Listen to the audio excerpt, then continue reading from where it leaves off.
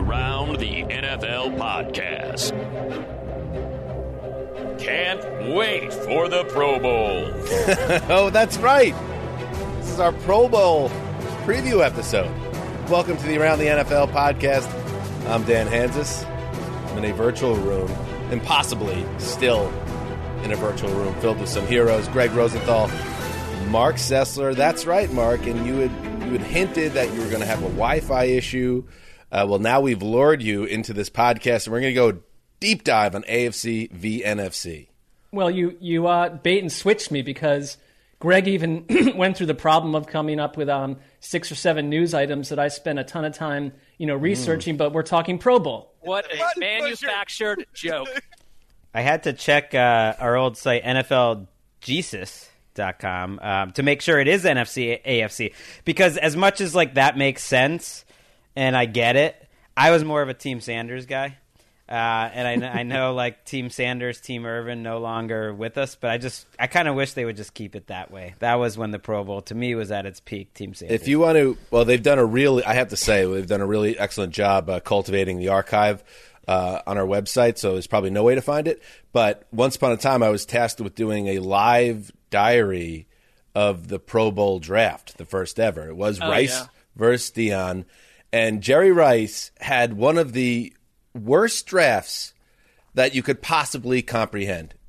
That's one of the only things I remember. I also remember they did a stand-up live hit that they threw it to at one point, and it was, I don't know who it was, maybe Irvin or Mooch, and they were by this rocky sea where the waves were crashing upon the jetty, and it was oh my God, these guys are going to get swept into the ocean and killed at the Pro Bowl live draft telecast. Utterly needless way to die. I couldn't. It would be a terrible way to go out. Was that the same draft that Henry Hodgson almost ended someone's career in the newsroom and was very angry? It was very memorable. He killed a man and got away with it for not quite having the live draft on the website going in the time or as live as Henry wanted it to be. But Handsome Hank is one of those guys. He's handsome. He's charming. He's British. But if you get on the wrong side of him, look out. Right. Look out.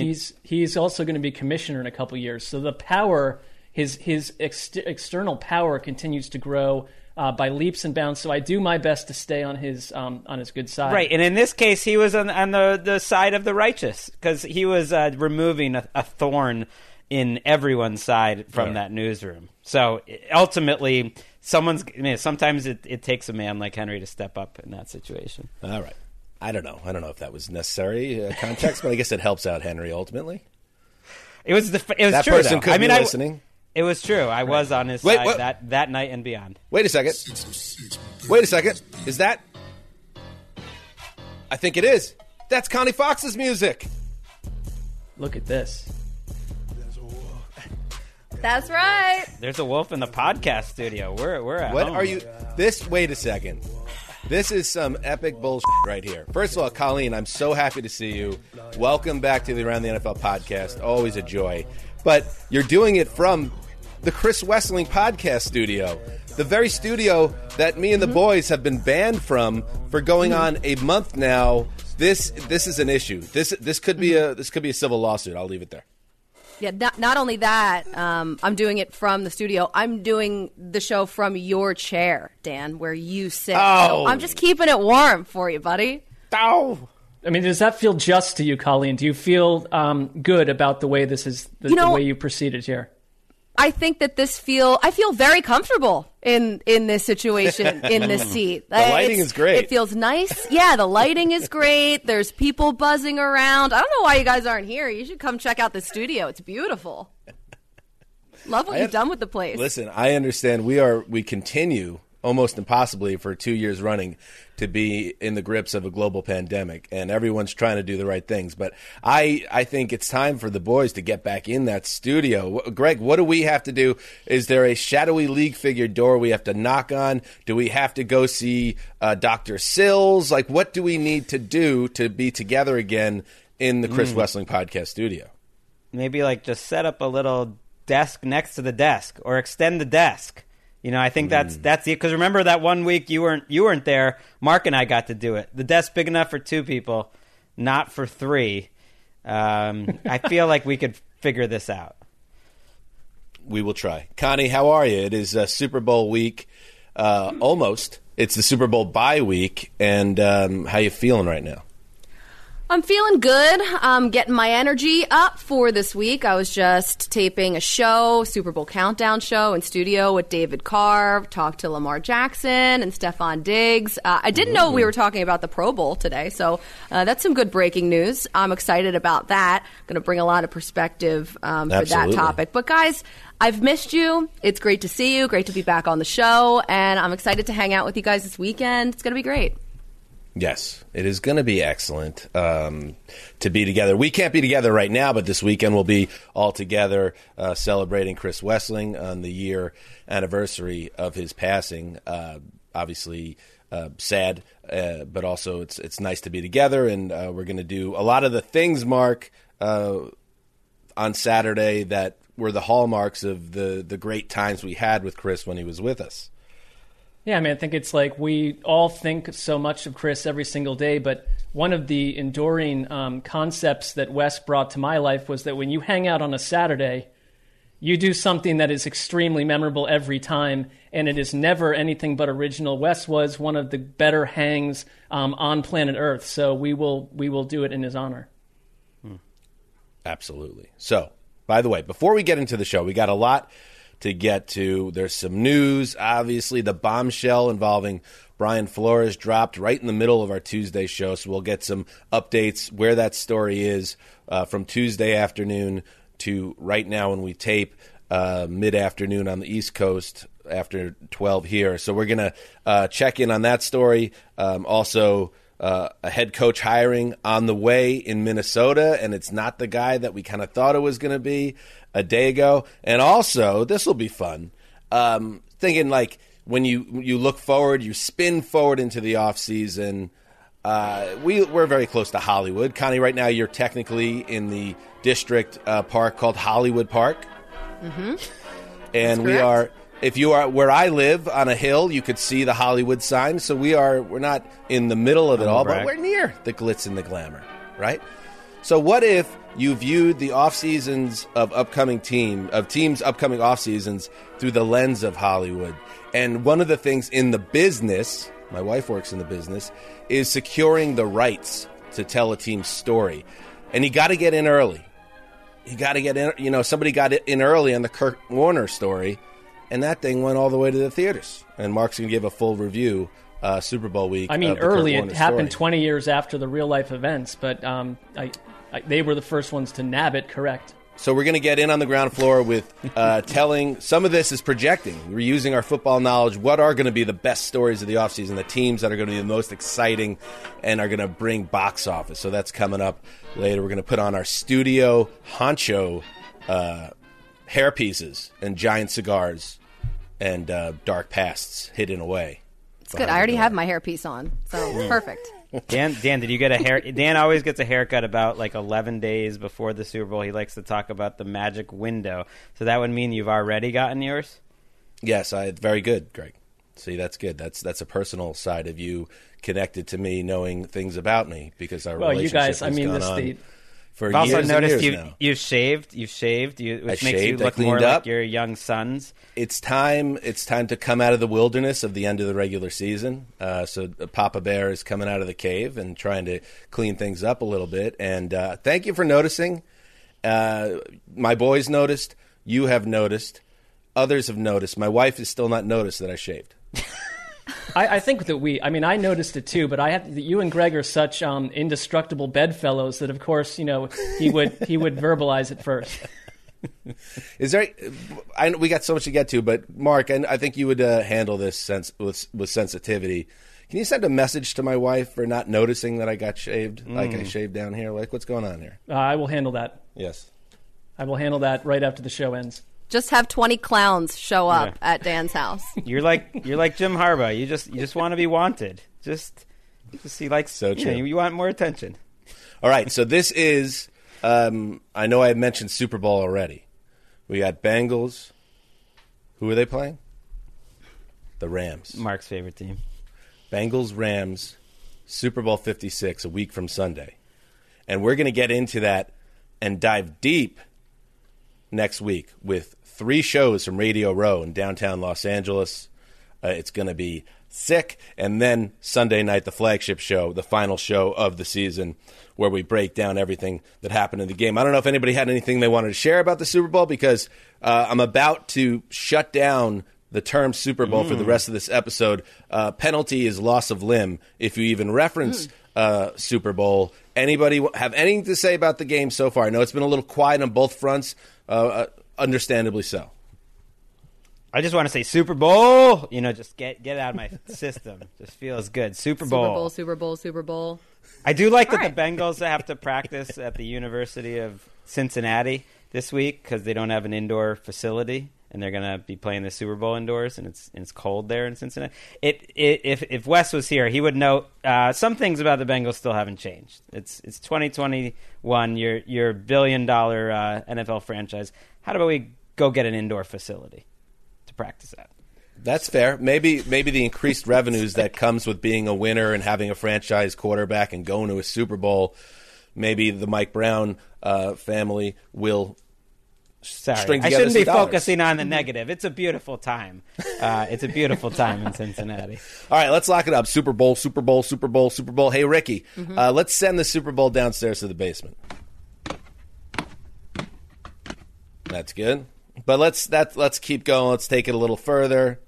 Put it behind want to put it in a bank vault? Yes, please. Whoa. Oh. All right. Why don't we put it behind a door? Target locked. Oh, that was the ocular cavity access drop. Very good. So we have this thing buried. There is no conversation about the Super Bowl. I just did it. I thought it was in the sub-basement. Come on. You blew what it. are you doing? You blew it. So this is and those were the sound effects that you were having. There goes Ricky an arm. do right before the Dart show. right in that clean-shaven cheek. Actually, Wow. wait, Dan, if you had to lose a limb, which limb would you lose first? Ooh, good Pinky question. toe. Pinky toe. Does that count? That's Is an that a easy limb? one. That's not a Yeah. limb. No, that Oh, counts. I thought you meant It is? that doesn't count as appendage. That's like a lower digit. I mean, that's kind of what I had in mind in terms of penalties, but I guess since I said limb, I don't know. It's got to be an arm or a leg then? maybe we can decide for you. Yeah, I'm I'll fine lose the with leg. toe, Dan. I noticed your hair. Hey, Mark. Greg, thank I you, only want buddy. to take the toe off. Dude, you're the best, buddy. All right, let's do some news. And let's start with a story that rocked the NFL. The day after announcing his lawsuit against the league, Giants, Dolphins, and Broncos, Brian Flores has now elaborated on his allegations of discrimination, racial discrimination, and unethical practices involving certain figures in the league. And he was on CBS's morning show, Flores was, on Wednesday, and Nate Burleson, our former colleague, asked how it felt to be part of what Flores alleges was a sham process during the interview with the New York Giants. How did that make you feel, knowing that you were walking into an interview where a decision might have already been made? It was a range of emotions, humiliation, disbelief, anger.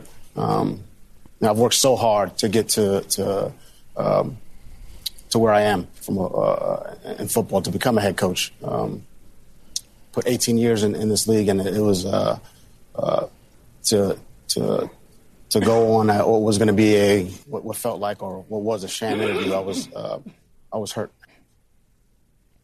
After Flores filed his lawsuit, the NFL issued a statement saying it had no merit, but that, according to ESPN, was only connected to the accusations of discrimination in hiring processes.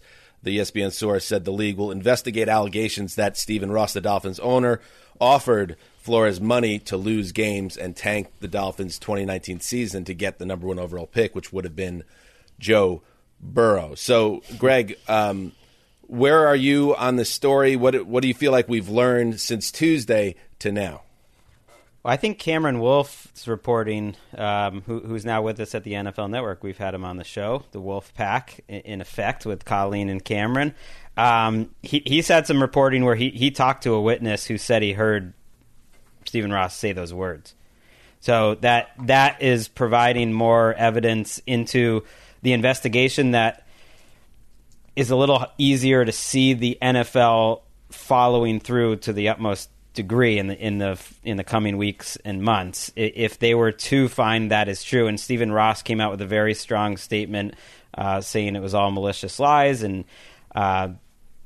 that's going to be a big story that we follow for a while. Wolf said that Flores' team rather said that they have corroborating evidence, including messages from the general manager Chris Grier. So that goes to the integrity of the game, which I think was very pointed, that he put that item and the Broncos item into the lawsuit because it made it bigger than just trying to prove the discrimination, which the Belichick text obviously will assist him in doing that, and really makes it bigger. And it comes very specifically after one owner, Stephen Ross, who like I said, it took him almost 2 days, but did release a statement around midnight on Wednesday, Miami time. I think it's interesting, too, that when you look at Hugh Jackson coming out and he sort of backtracked the claim that the Browns offered him money to lose games. He went on SportsCenter and said basically the way that the team was built, there was no chance to win at a high level. But I thought that was really interesting when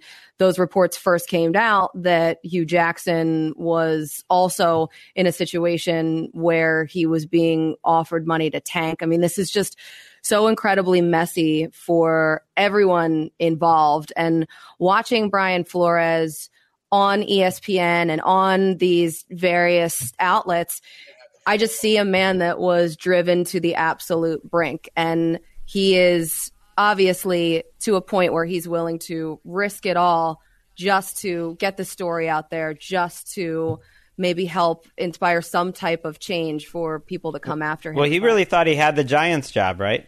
Yeah. Right? He really thought he had the Giants job, and once I got to read all the details, that was part of it, is he really thought he had an inside track there based on things someone in the front office had told him there, and he said that was his dream job, essentially, working for the Giants, and the way it flipped, essentially, when Joe Schoen became the general manager. Also points out something we kind of talked about, like why are they doing these interviews without the general manager?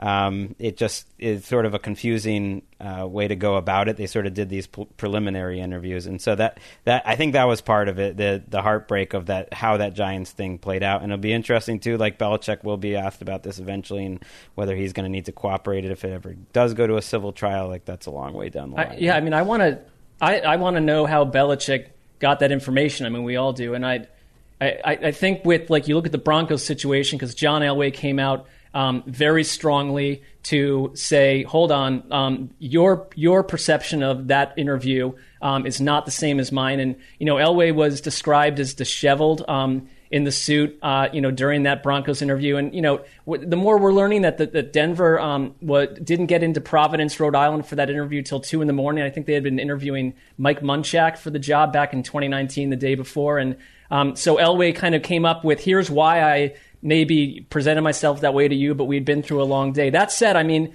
my takeaway from Brian Flores through all of this is that this is one of the biggest sports stories that we'll ever deal with, because if real change comes through this, and there's a reason to be suspicious of the owners in general, that real change is not happily coming easy to them on this front, and it's not happened. But Brian Flores, this is not just trying to get back at someone or be vindictive at all. I mean, he talked over and over about change, and just my takeaway from him, getting to know him more through these interviews, is that he is putting his entire career and life on the line for this, and it's for other coaches. And I see someone who genuinely believes what he's doing, and that's how I do think that the NFL could be changed forever, coaching practice-wise, because Rooney Rule, like the way it came in and the way it's being used, and X, Y, and Z, it's just simply not working. And Flores is finally going for it.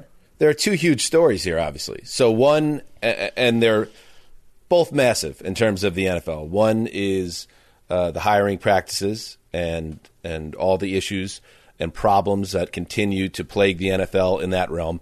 And then there's the competitive issue and the talk of tanking and paying a coach to make the team lose. And then Hugh Jackson, who was involved with one of the worst teams of all time with the Browns when they went, what were they, 1-31 or whatever it was over 2 seasons. He comes out and he says, it doesn't hide behind anything. He says that he was the same thing was done. Basically, he was being told by ownership, it's okay to lose because we're trying to build towards something.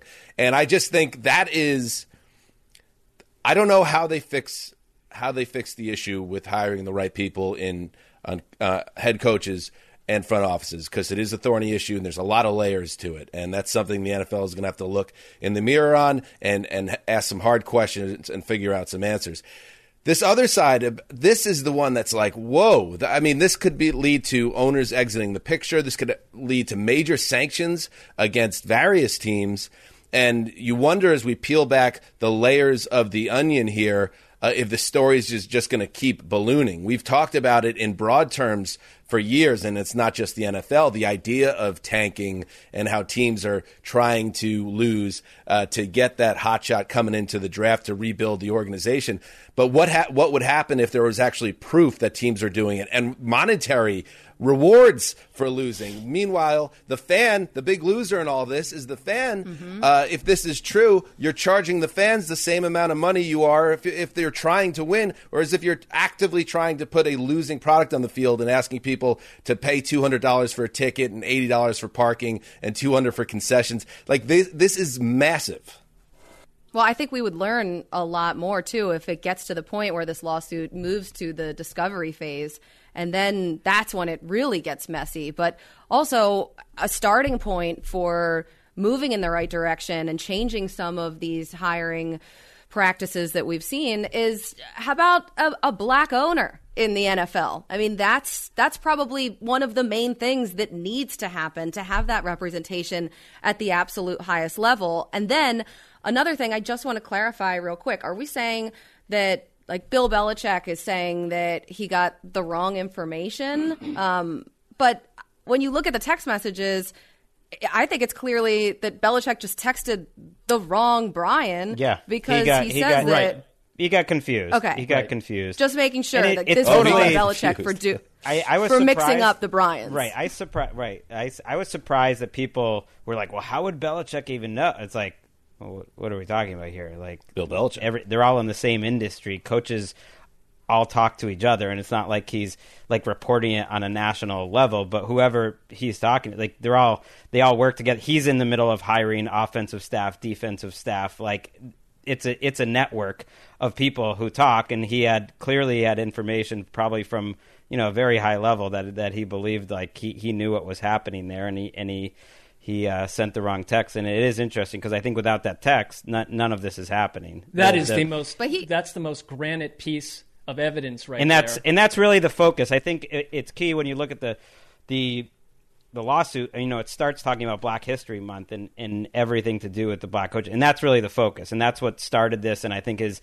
anger and hurt about the Giants thing started it. And then while he's there, you can imagine Brian Flores, and you could hear him talk about it in these interviews, how upsetting it was to be offered that money, what he's alleging, that he's held on to that for a while, and that now that he's doing the coaches, he went for the whole thing. And I think it's instructive, Mark, as you said, that the statement was reportedly about the coaching hiring, and that our reporter Ian Rappaport said that an investigation is expected into the competitive accusations. There has to be, right? Right. Yeah. But that's instructive that right off the bat that is hitting a different bell inside the league office.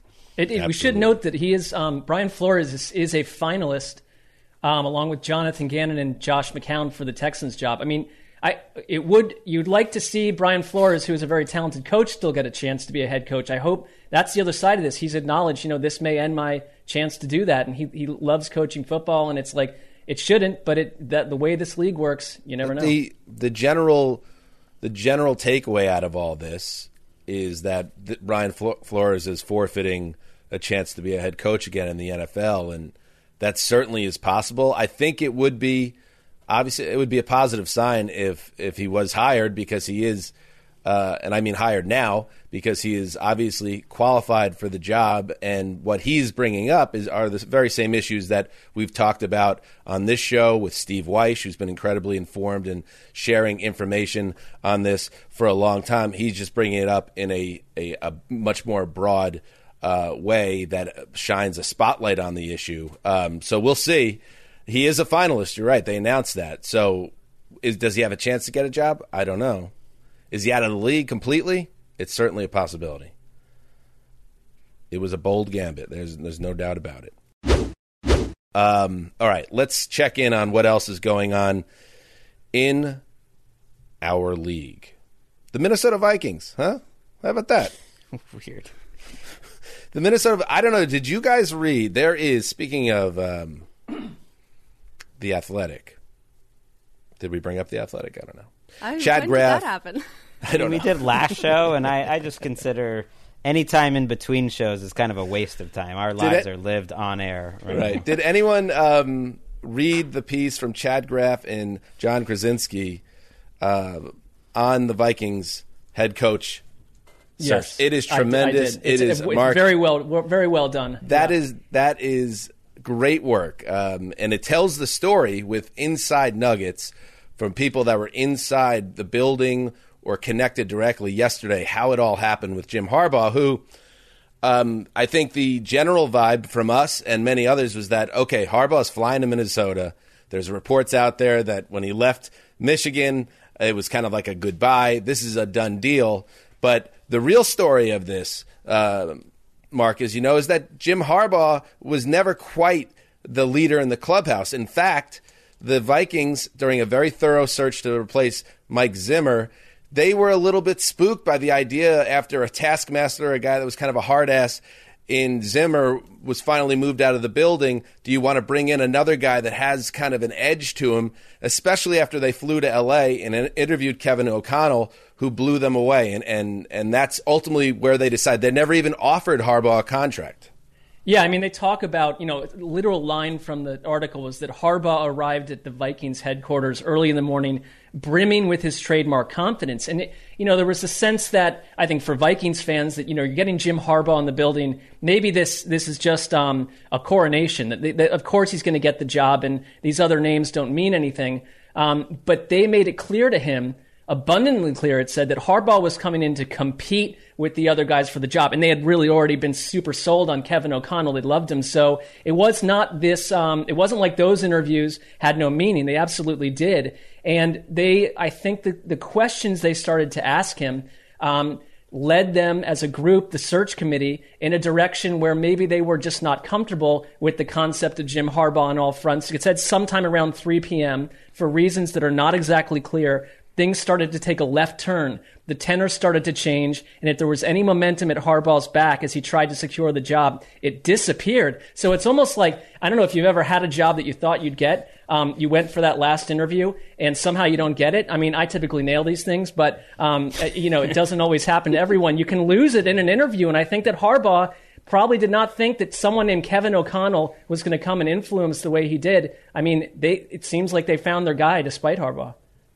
For Jim Harbaugh to interview on National Signing Day, 1,000% he thought that he had this job. There is no world, no right. way that he is flying to Minnesota and risking losing the job and having everybody see him lose the job. Like, this is a man who's super proud. Why would he do that on such an important day on the college calendar too? And there were reports that he was telling his recruits that he might be gone and sort of being transparent about that. So I think for me, clearly Jim Harbaugh wants to maybe leave college and get back into the NFL, but I think that he thought he had this in the bag. Right. Yeah. I mean, he works for the University of Michigan, and people there thought he was leaving. The Wolverine.com, which is, I guess the premier website essentially covering Michigan football. I said guess he was gone. I mean, I don't know if there's a better one out there, but it's the Wolverine prominent. or nothing. It's prominent. And I saw other places kind of running with this, too, of like, well, if the Wolverine says so, he's gone. And they said he was gone because he started saying some goodbyes. And he's just like assuming that he has the job. And whether that was right or not, I mean, something happened. ESPN reported that that essentially he acted like a guy who thought he didn't really have to interview for the job either. Like he kind of just showed up and was expecting to get it, and that created an awkwardness. And I was reading between the lines a little bit, Mark, in that piece, and when they talk about the search committee met with O'Connell, and they were blown away. He had studied the team's roster from the previous season. He came prepared with ideas on how to improve the team and was able to offer a nuanced review of quarterback Kirk Cousins, whom he coached for one season in Washington. I'm reading between the lines. It almost feels like Harbaugh just like rolled in with some, big energy, big blank energy. And maybe when they said, all right, what's your plan? He's like, well, I'm Jim Harbaugh. Go look at my resume. Absolutely. I think to what Colleen and Greg said, that's exactly the case. That, these days you have to go in with it. Kevin O'Connell did what you should do in an interview. Have a dense, thought out plan for the people that are on your roster that you're going to be taking over in a week or so.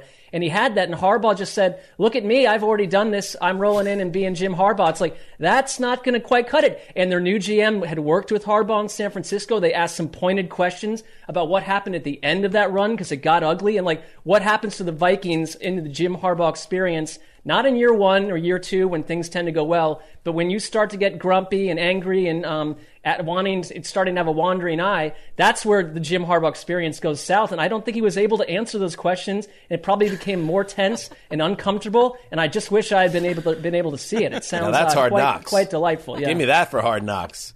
Behind the scenes. The wandering eye part of this, too, I think is really interesting because now he goes back to Michigan with everybody knowing that he has this wandering eye and that it wasn't reciprocated. It was not right. Oh, he was trying to get out. It was he assumed he was getting an NFL job to do all this stuff. He let his defensive coordinator go to his brother John in Baltimore. That was part of it too. He thought this was going to happen, and the Dolphins are a little part of this. And there's some conspiracy theories out there. I don't know if I'm going to believe him or not, but Stephen Ross, the owner of the Dolphins, said publicly, because he is one of the biggest, Michigan donors and backers, he's a Michigan grad, that he would not be the guy to take Harbaugh from Michigan because he didn't want to do that to his college. Now, he was the guy who tried to hire Harbaugh in the same cycle that he ended up going to the 49ers way back, struck out, didn't happen.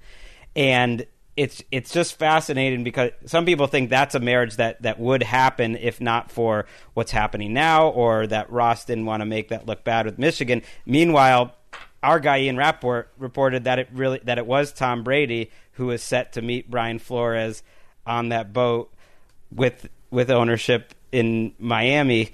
And again, a Michigan alum, so you can sort of connect the dots all there, and it's just like all this stuff is swirling together, and it is a wild pre-Super Bowl week.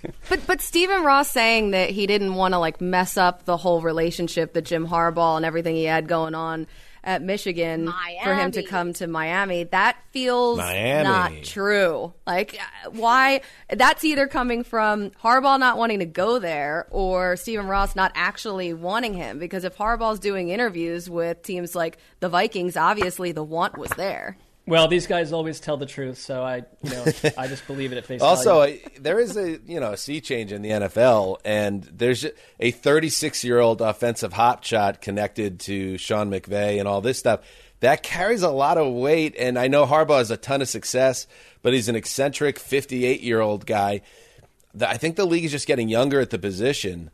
Young GM, too. I think that seems awkward, like an awkward fit, a guy who's a first-time GM in Adolfo Mensa and Harbaugh trying to work together. We should talk O'Connell because he's an interesting guy. You mentioned he worked with Cousins. Cousins had a good year with him. He was his quarterback's coach in 2017 in Washington. Went to the Pro Bowl, one of the better Kirk Cousins seasons. Never been a play caller though.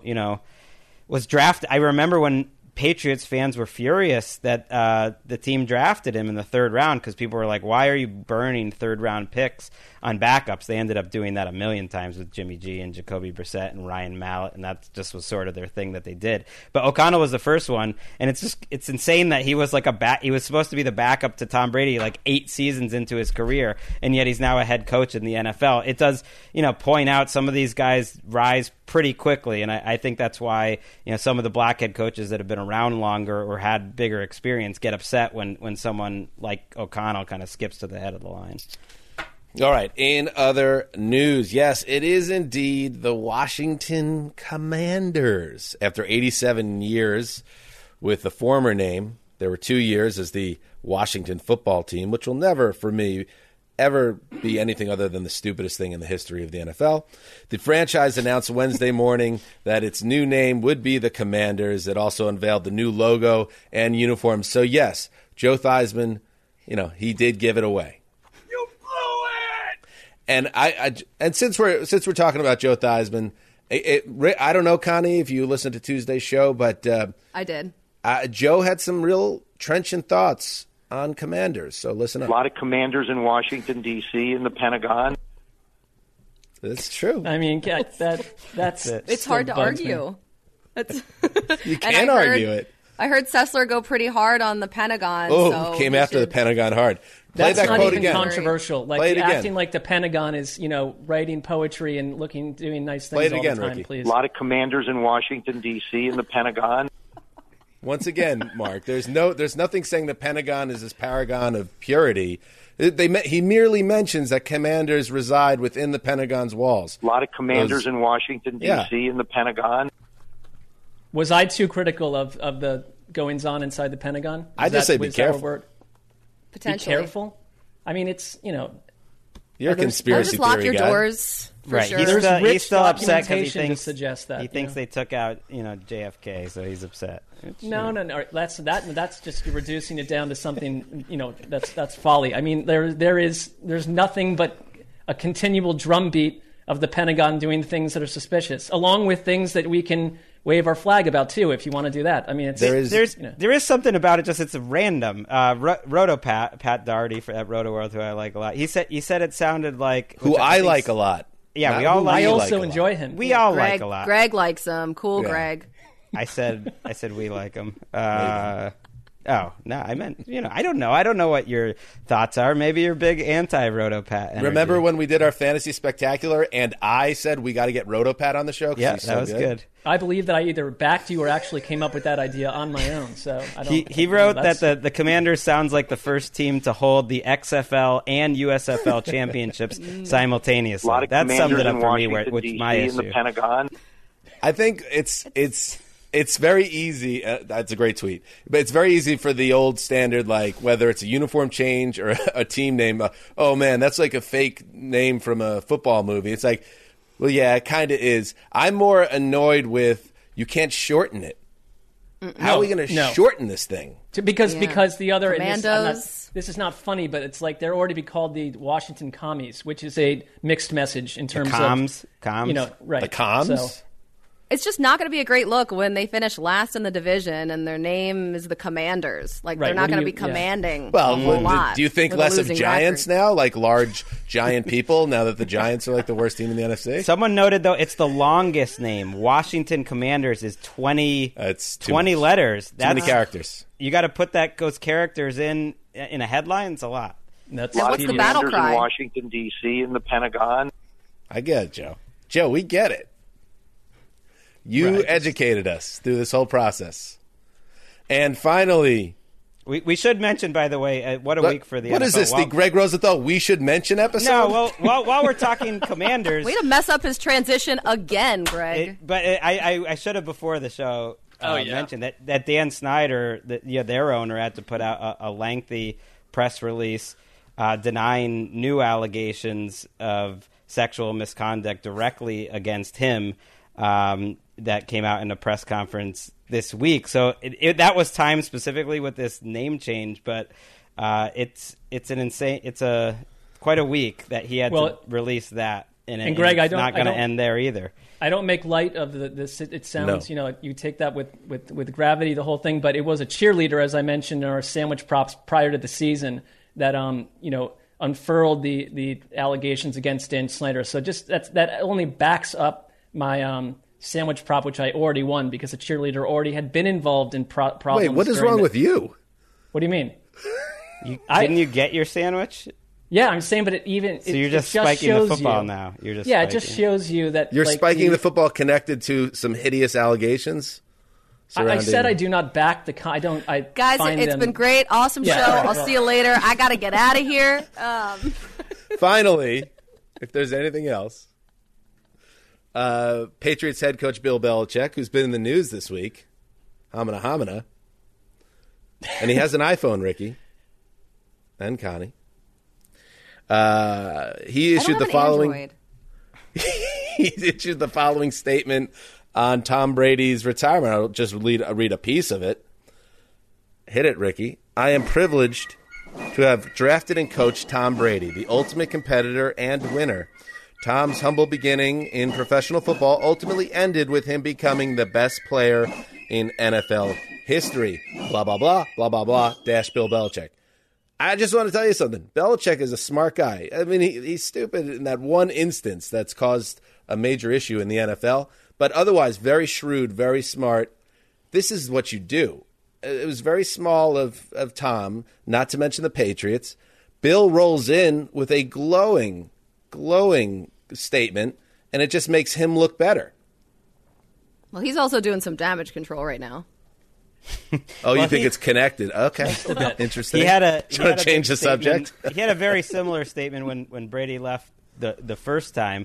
Brady did respond, in very 2022 fashion, in his Instagram stories, showing that statement and then saying "best coach ever, I love you." Heart emoji, heart emoji, heart emoji. So once you go triple heart emojis, I feel like everything's cool now. Everything's I think it's going to be emotionally taxing to Dan on multiple levels when Brady, with no complaint, rolls into Foxborough in year fill in the blank for multiple Patriots ceremonies and feel good scenarios. Like I don't see the grudge at this point. He heard the feedback because he released another video on Thursday, and he said thank you to all my supporters and teammates and everything, and he capitalized all, and it was heavy on Patriots. And I did get a note from a communication professional who his theory, and he at the highest levels.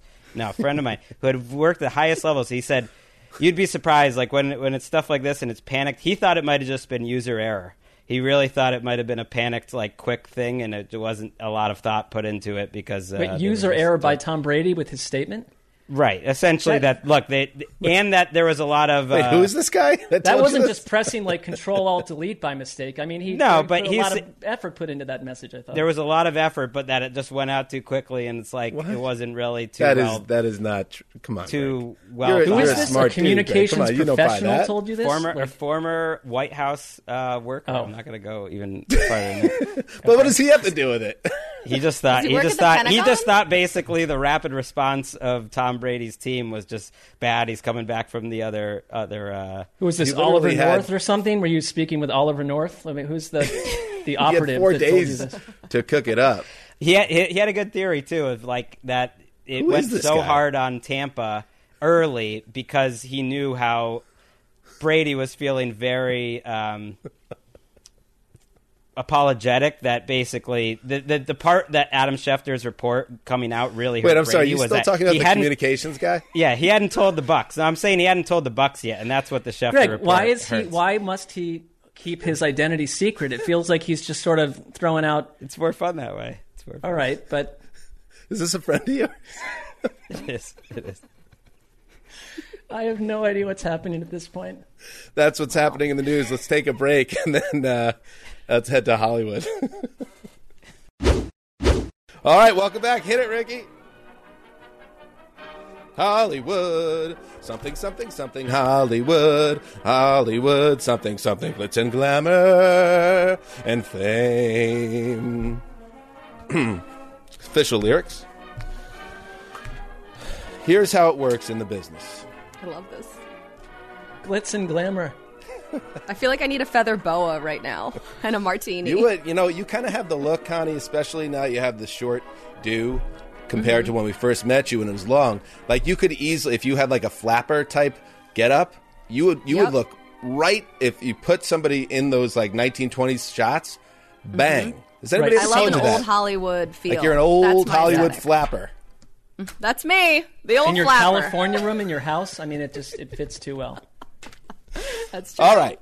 So, in the business, as it will be referred to going forward, because only people in the business call it the business. And we're in the business of show. This is where Greg jumps in. Well, before we move on, we should say one thing. You have an update on your inside source from the White House, your communications guy? That dude, who is he? That was good. I'm really glad I did. That wasn't planned. To make a movie is a long process, but the first thing, if you're telling a true story, is you need to gain the rights. And Mark's had such a long and winding career as a writer before becoming a NFL network personality. Maybe even Mark investigated this for one of the fascinations he's had in his past. Is that true, by the way? Absolutely. I had come up with two concepts that hit a hard wall. One was a adult Nancy Drew who had a major pill issue, but she had cast off the idea of being a girl investigator to be an adult, but then she gets pulled back into her true destiny. The second was E.T. 2, where like Elliot and Gertie are adults, and clearly they're totally fucked up mentally because as kids they met an alien and no one believes them. So it's at them in their current state, and both ideas they were said like the idea. You're not going to be the person to write it, and you certainly are not going to get the rights. Have a nice day. Okay. All right. Well, that's Is that good. what you're speaking to? Or you no. Well, the chutzpah on this guy thinking he has the rights to ET too. Right. I didn't think I would, but I wasn't talking about like that's existing IP. ET. Okay. So I'm talking about. We'll use Kurt Warner again as the example. Kurt Warner, what a story! I want the rights to his story, so I will pay Kurt Warner, lock that in, so no one else could tell this story. Okay. At least not with his guiding hand. Okay. We're going to tell the story of an NFL team this offseason. Now, this is where it gets tricky.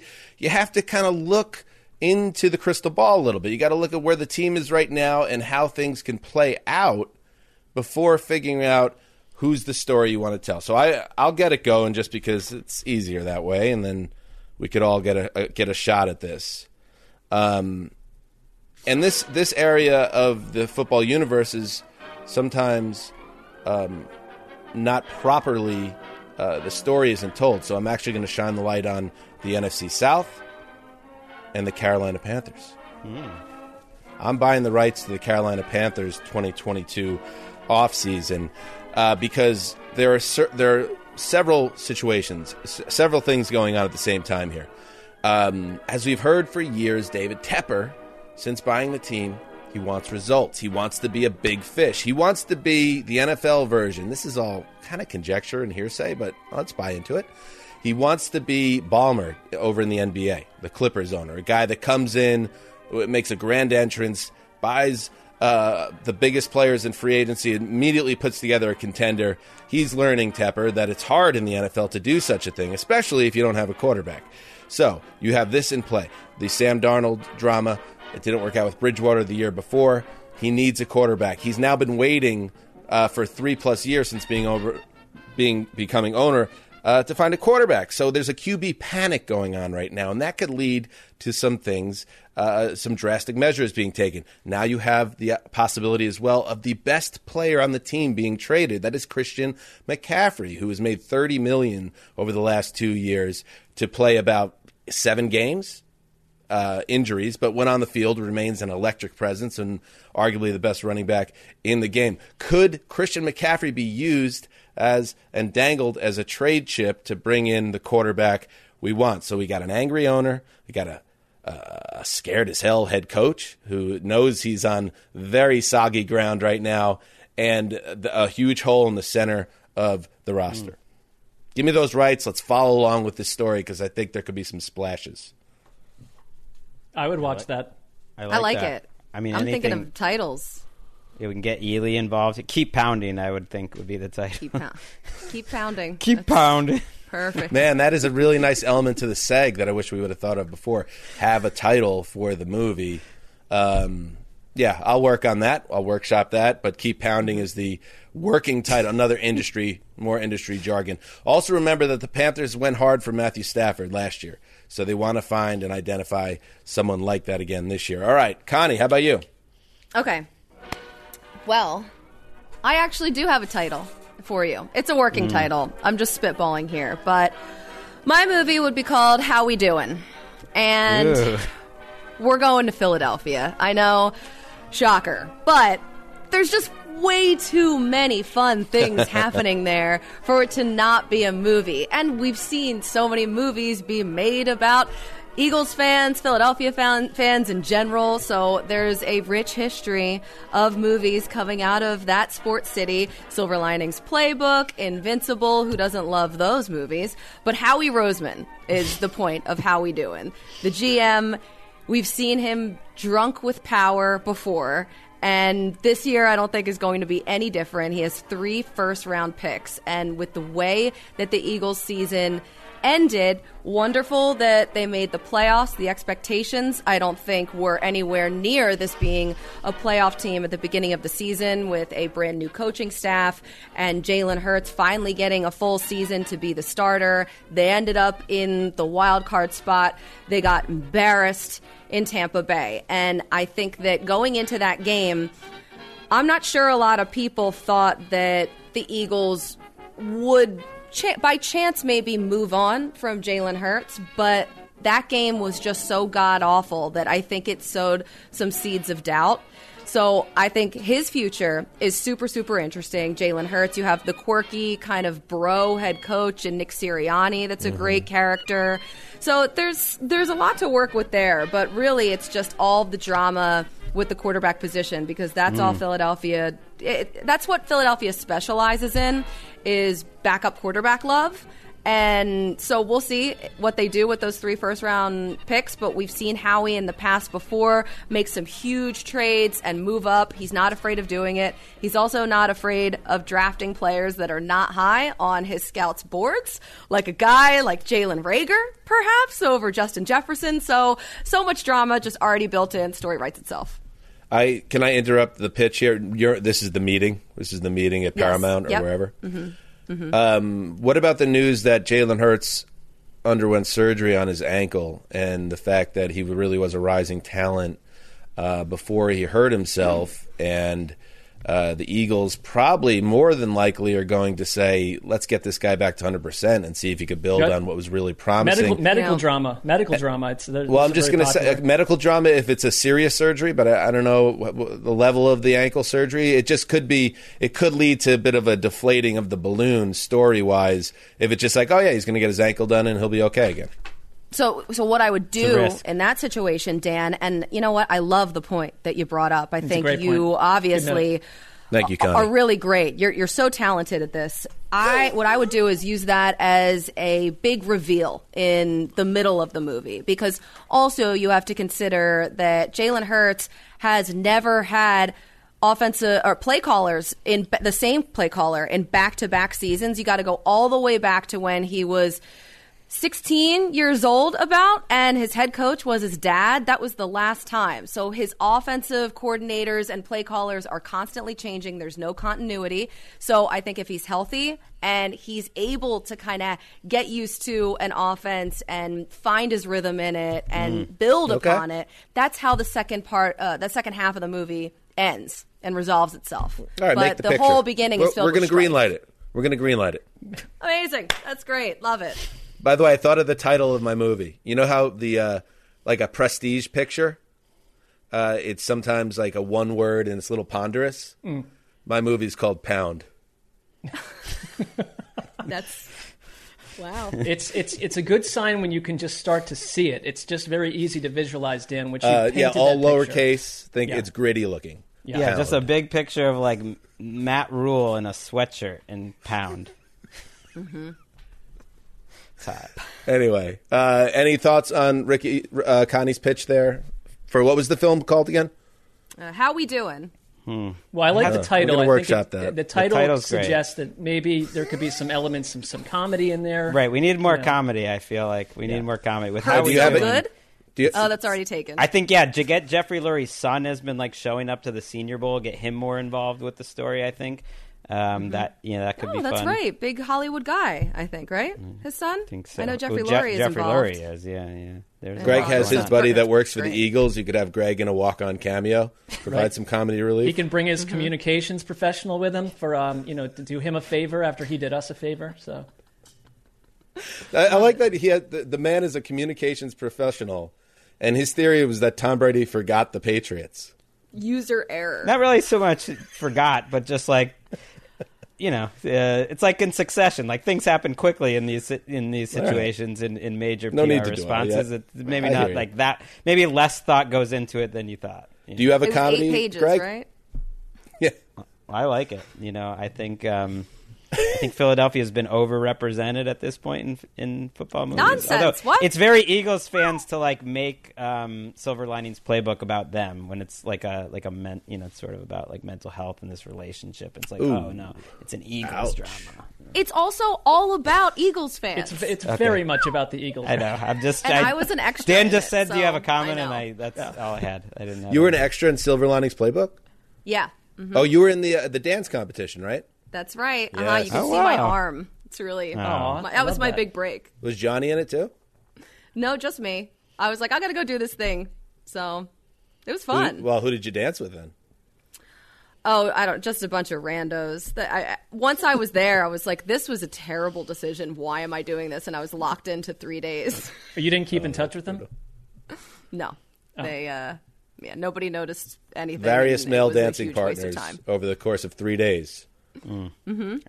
Interesting. This one because we're friends with John too, so it's kind of now we're in a tough spot of like, should we tell him? I don't think we should. It's our place to bring it up. Oh, he would drop me off, and he'd be like, "Have fun." I don't know why. Yeah, you're but doing he this. doesn't know he's dropping you off with no concept of what you're doing behind the wall of a building. So, I mean, I'm sure it was very pure. I'm sure it was fine.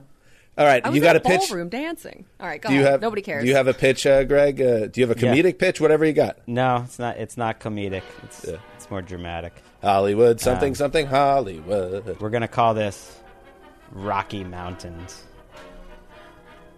I like it. It's a story of power, of intrigue, of some of the biggest names in the NFL, and it's in Denver. It starts actually last offseason when lawsuits between the Bolin family start, between the Bolin ownership trusts. Saucy. Different family members, very succession-like. All of those lawsuits and really families breaking apart over money. It's tough. It's a tough thing. Eventually settled and leaves us to the point where the Broncos are for sale.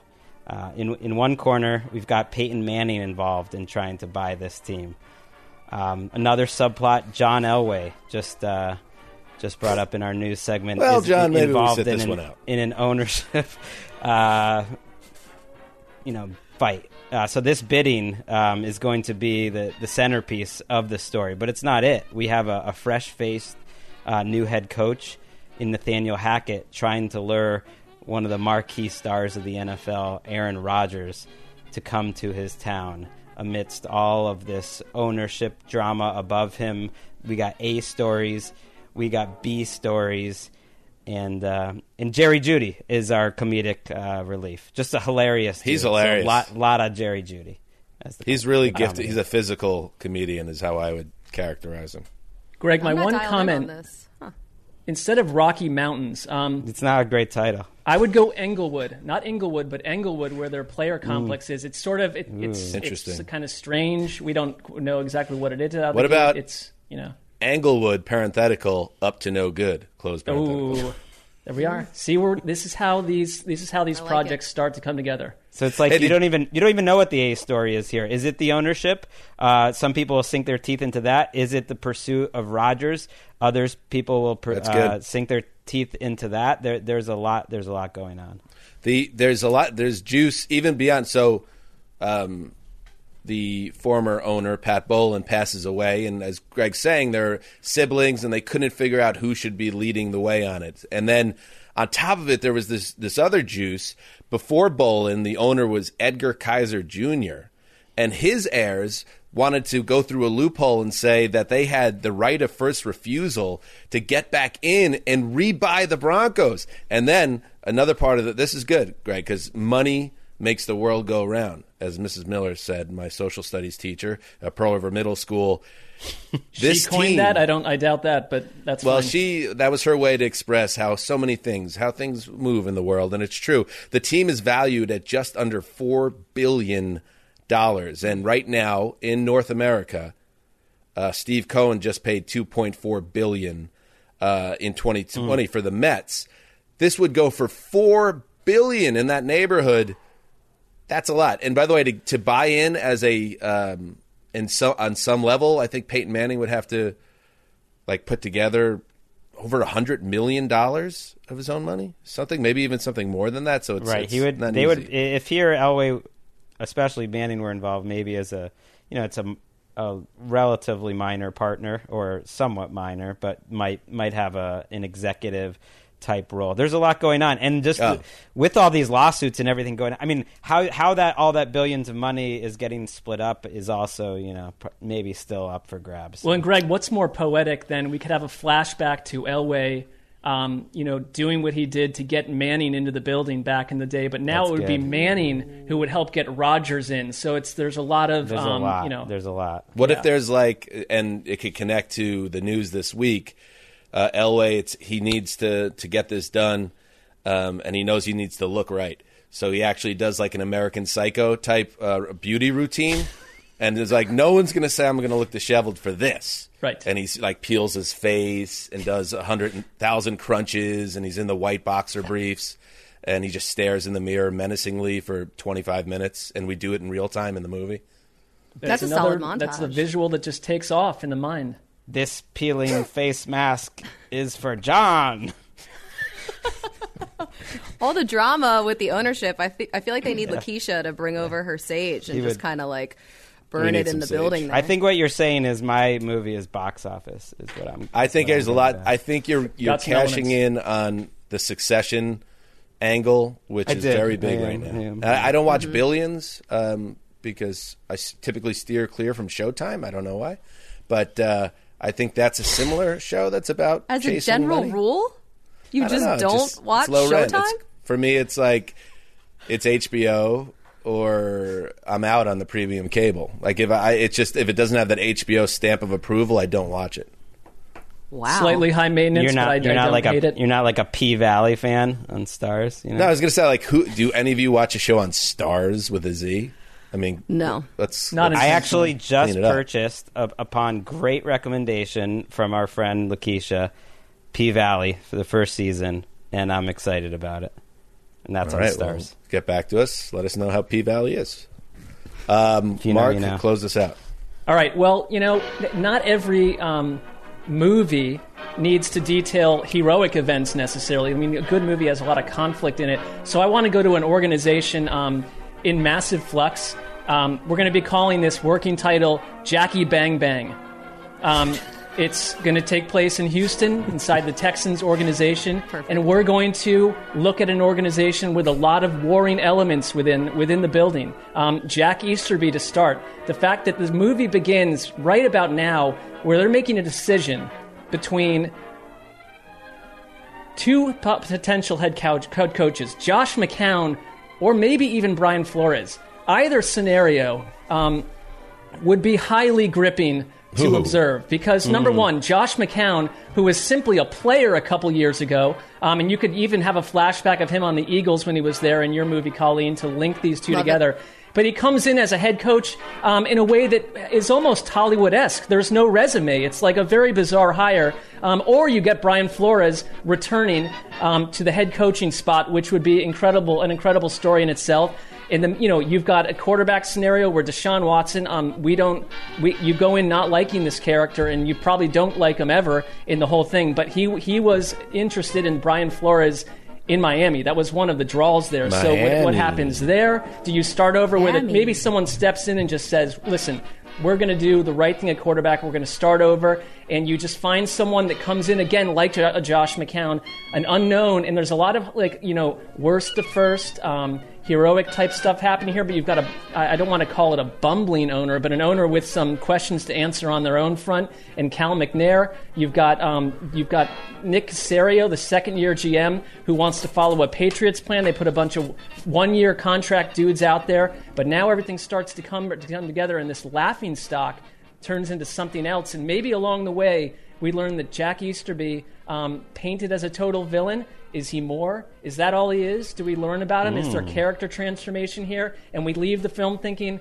maybe this Easterby guy had it right all along, or maybe not. There's just a lot to learn about this team, and I would say, going behind the curtain of the Texans is fascinating. Yes. And I do say, because I just rewatched randomly the pilot of Friday Night Lights, the television show, and maybe Josh McCown could be played up as almost like a Matt Saracen type, where he's like an innocent almost, and he just loves ball, and he just was coaching the son's high school football team as an assistant, and he's wide-eyed, and he just wants a shot.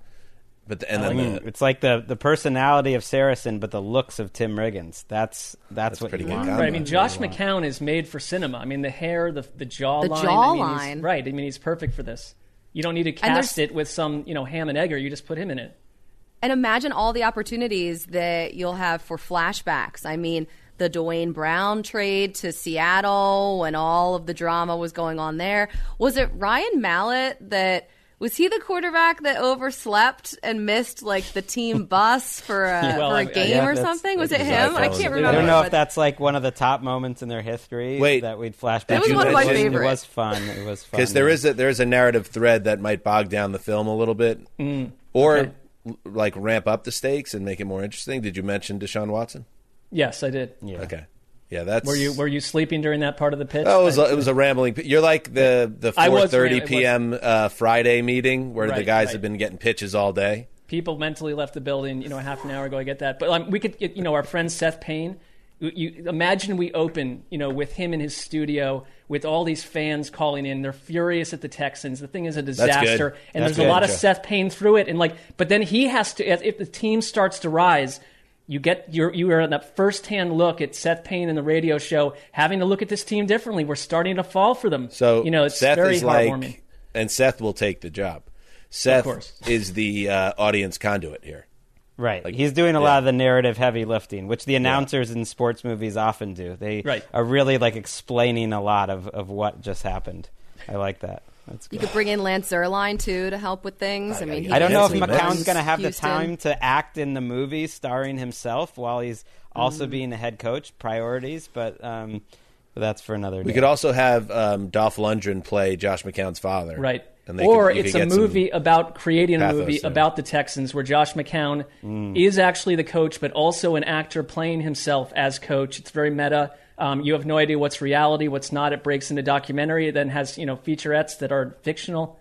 We're all over the place. Football Inception, yes. It's very Cinedect New York, or however you pronounce that movie, which it's also filmed. Even for me, was too much. We can film it in reverse order, like Memento. That's the next thing I do with it. All right, we'll film it in Vancouver to save money. That's true. Yeah. We could sub in Vancouver for Houston. Anyway, let's wrap this up. The 4 films, all greenlit, by the way. Oh, wow. Great. Here in Hollywood. They're handing out money like it's nothing here in Tinseltown, see? There's the gritty drama, Pound, all lowercase. There is the Eagles feel-good tale, How You Doing? Howie Roseman. Howie. Oh, how? How we got here? I don't know. Just got it. I thought How You Doing is like a Brooklyn thing, but I don't know Philadelphia too well. I did not understand that till now. Wait, you got to get the title right because that's mostly it's stylized. It was mostly about the Howie's title. Name. It was mostly the title. Did everyone else get that? I didn't get that till she explained that. Obviously, that's on me, and I take full responsibility. I was with you all along, Connie. Does it pass, the right people got it, Connie. Does it pass the Billboard test? If it says Howie doing?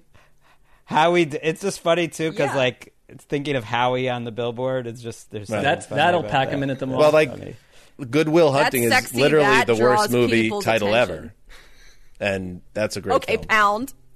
Hey, that's gritty. We have Englewood, open parenthetical, up to no good, close parenthetical. That's up to you. That's your project. It's your project, Greg. That's just the workshop within the meeting.